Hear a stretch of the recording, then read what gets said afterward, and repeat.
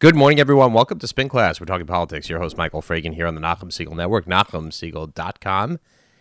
And wow, what a week it is, or what a day it is, just in the political sphere. We're gonna just go through a bunch of headlines quickly.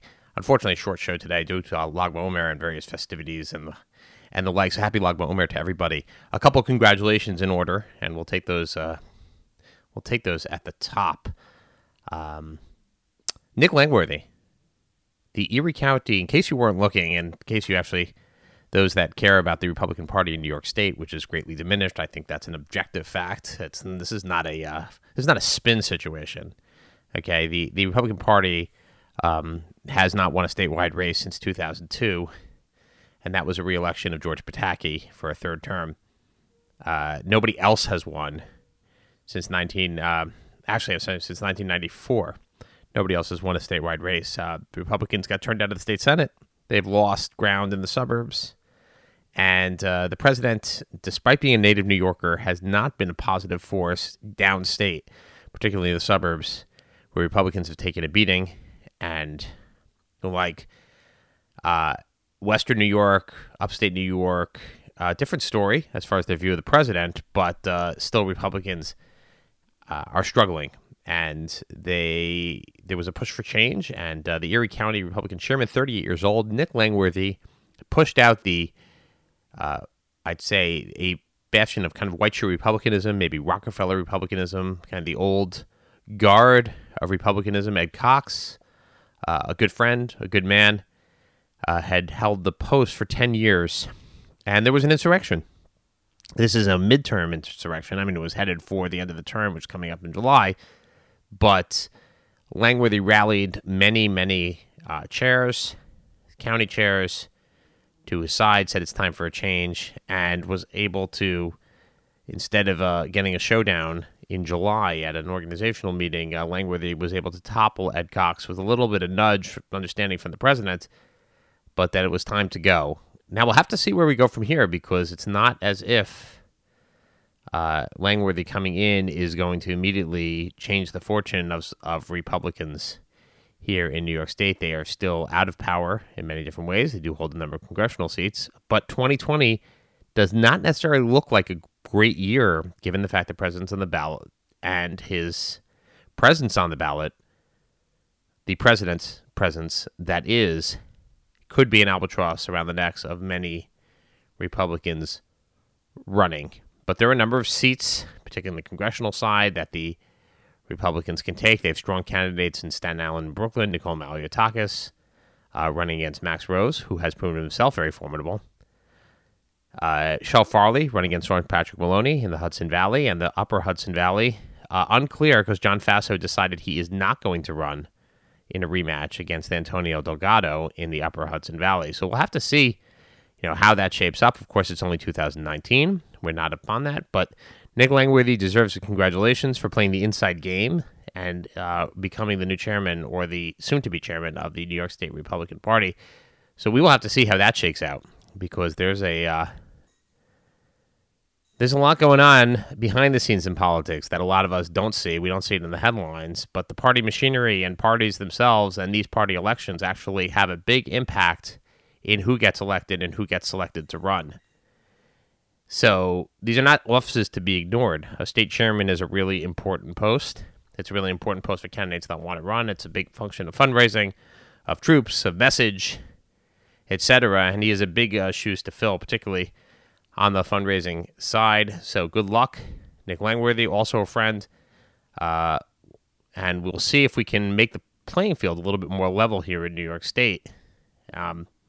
Not going to be an easy task to do, but he's a guy who has been able to do it upstate in Erie County. That includes Buffalo's County, which is a big advantage for Democrats there, and yet Republicans have managed to win. Another congratulations is here on a very, very micro local level is Riva Oliner, who ran what turned out to be a very heated race for library board in the 5 towns. Why do I mention this? And this is only because I know it's hyper local.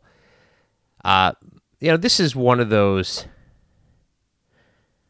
Jew versus Jew races or Frum versus Frum races, which, you would have thought like years ago when Orthodox people didn't even run for office because they wouldn't necessarily get elected in certain suburban areas. Now you have in a community like the Five Towns, you have many from local elected officials and library board, unpaid post, etc.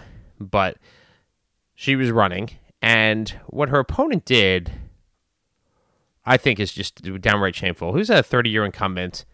Don't know the guy, and this is not a commentary on him personally, because I'm not sure whether this is him or his campaign manager. Not exactly sure who his campaign manager was, although we there are some suspicions. But basically what this gentleman did was an outright falsehood on the community. He was running on the same line, but not together with other Frum candidates who were running. In fact, Olener was the candidate who was running together with those other candidates. But instead of acknowledging that, he went ahead and did this advertising campaign of a unity ticket, which of course he didn't have. So he wasn't in a unity ticket together with the other candidates. He was running separately on his own, but instead, given the ballot position, he went ahead. It's like claiming I'm a Democrat or I'm a Republican when you really aren't, and I'm part of this party when I really aren't. And, because people don't necessarily pay attention, it's hard enough to get people to vote. They don't pay attention until there. So people were fooled, and they go ahead and vote row A when they're told to vote, when they say everybody else is on row A, and we continue to vote row A. Now, that's fine if you don't tell everybody, but to create an advertising campaign around that, when it's intentionally misleading, when you know that you're not actually running with these people, it's fundamentally dishonest. But worse than that, was sending out emails about Ms. Olener, who is a distinguished person, an educator background, to talk about a person who is running for ulterior motives, who's trying to buy an election. Now, where do we see that? We see that, but people talking about Jews in an anti-Semitic way. We see that with somebody like Ilhan Omar, who tried to, Jewish money is influencing our elections and our election system. We see that with the anti-Semites who say it's all about the Jews, all about the Benjamins, who say that. How is it possible? How is it even conceivable? How is it fathomable that a Jewish person, that a Orthodox person, would conjure up this type of language against a fellow member of the community, a fellow Orthodox person, to talk about buying the election for ulterior motives, for sinister motives, for devious or trying to deceive people and the like? It's shameful. It's disgusting. There are really no words that I can think of that are going to be to introduce this kind of language. It's just, to me, despite the fact that it was a Jew who said it, it's outright anti-Semitism. It plays on the worst types of tropes out there. And now, maybe somebody made a mistake with this language, and hopefully that was it. But if somebody intentionally went about this in this way, it just causes such ill repute on us. It's disgusting. It's embarrassing. And it's not something that good people should be condoned, and people should know about it and understand what happened and understand how terrible and despicable that is. Another point I just want to get to before just get into the president and what's going on in Washington. Just with regard to an article out, another article about measles. And of course it talks about the fact that Shmuel Kamenetsky has been opposed to vaccines, and over the years, I don't think he's spoken publicly on this issue for quite some time. But for some reason, a reporter got Avi Shafran, who I like, I respect, I think is a great writer, from the Aguda to comment on this issue about whether Shmuel Kamenetsky was for vaccinations or not. Doesn't, again, hasn't really been vocal lately on this, and of course is what. But that's not the issue. The issue is For some reason, Avi Shafran decided to say that there are two sides to the measles issue. There are two sides to vaccinations. It's totally misleading. I don't know any halakhic authority, including Moshe Sternbuch, who wrote a very lengthy tshuva with regard to this issue. Rav Asher Weiss, all the people who paskin with regard to health issues in our community have said it's a chiyuv to vaccinate. So to introduce the idea that now there are two sides to this issue, there aren't two sides on the science. Maybe you want to say whether the shaila is you should keep somebody from school who isn't vaccinating or not. That's okay. Maybe that's what he meant. But to turn around as like two sides, it's like what the president said. There are good people on both sides in Charlottesville. There are not two sides. That's what he didn't understand, and I'm sure he didn't get it when he said it. Why that was bad. But there aren't two sides to the issue. There aren't two views. This is not an elu v'elu issue. If you don't want to vaccinate, stay home. Don't threaten other people. Okay, nobody's going to force you to vaccinate, but what you can force people to do is stay out of public because you can't go ahead and risk the health and risk the lives of other people. Just push it. There aren't two sides to this. And if you really feel strongly that there are two sides, don't say it in public because you have brought discredit onto the community for some reason. And I say this, I don't know why Avi Shafran felt the need to comment for this article. If he wouldn't have commented, there was no news in this article. Yes, years ago, over the years, there is a very well-respected rabbi who has skeptical of vaccinations. Great. It's not news. Everybody knows about it. But the news is now that the spokesman for Good Israel of America has basically endorsed the idea that there are two sides to the measles issue, to the vaccination issue. That's news. And that's wrong. That's terrible. And it's scientifically wrong. And I'm shocked that it would even happen. Last comment as before we get to the president and Pelosi and the like is Ben Carson goes before Congress this week. And he's asked a question about REO properties.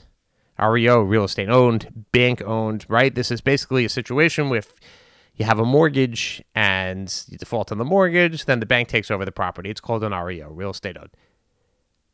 So for some reason, Ben Carson was in a very, I don't know, maybe he took something before the hearing. I probably would to get through these hearings. That was kidding. But he was especially combative. Like people ask him a question. He says, you know the answer to that.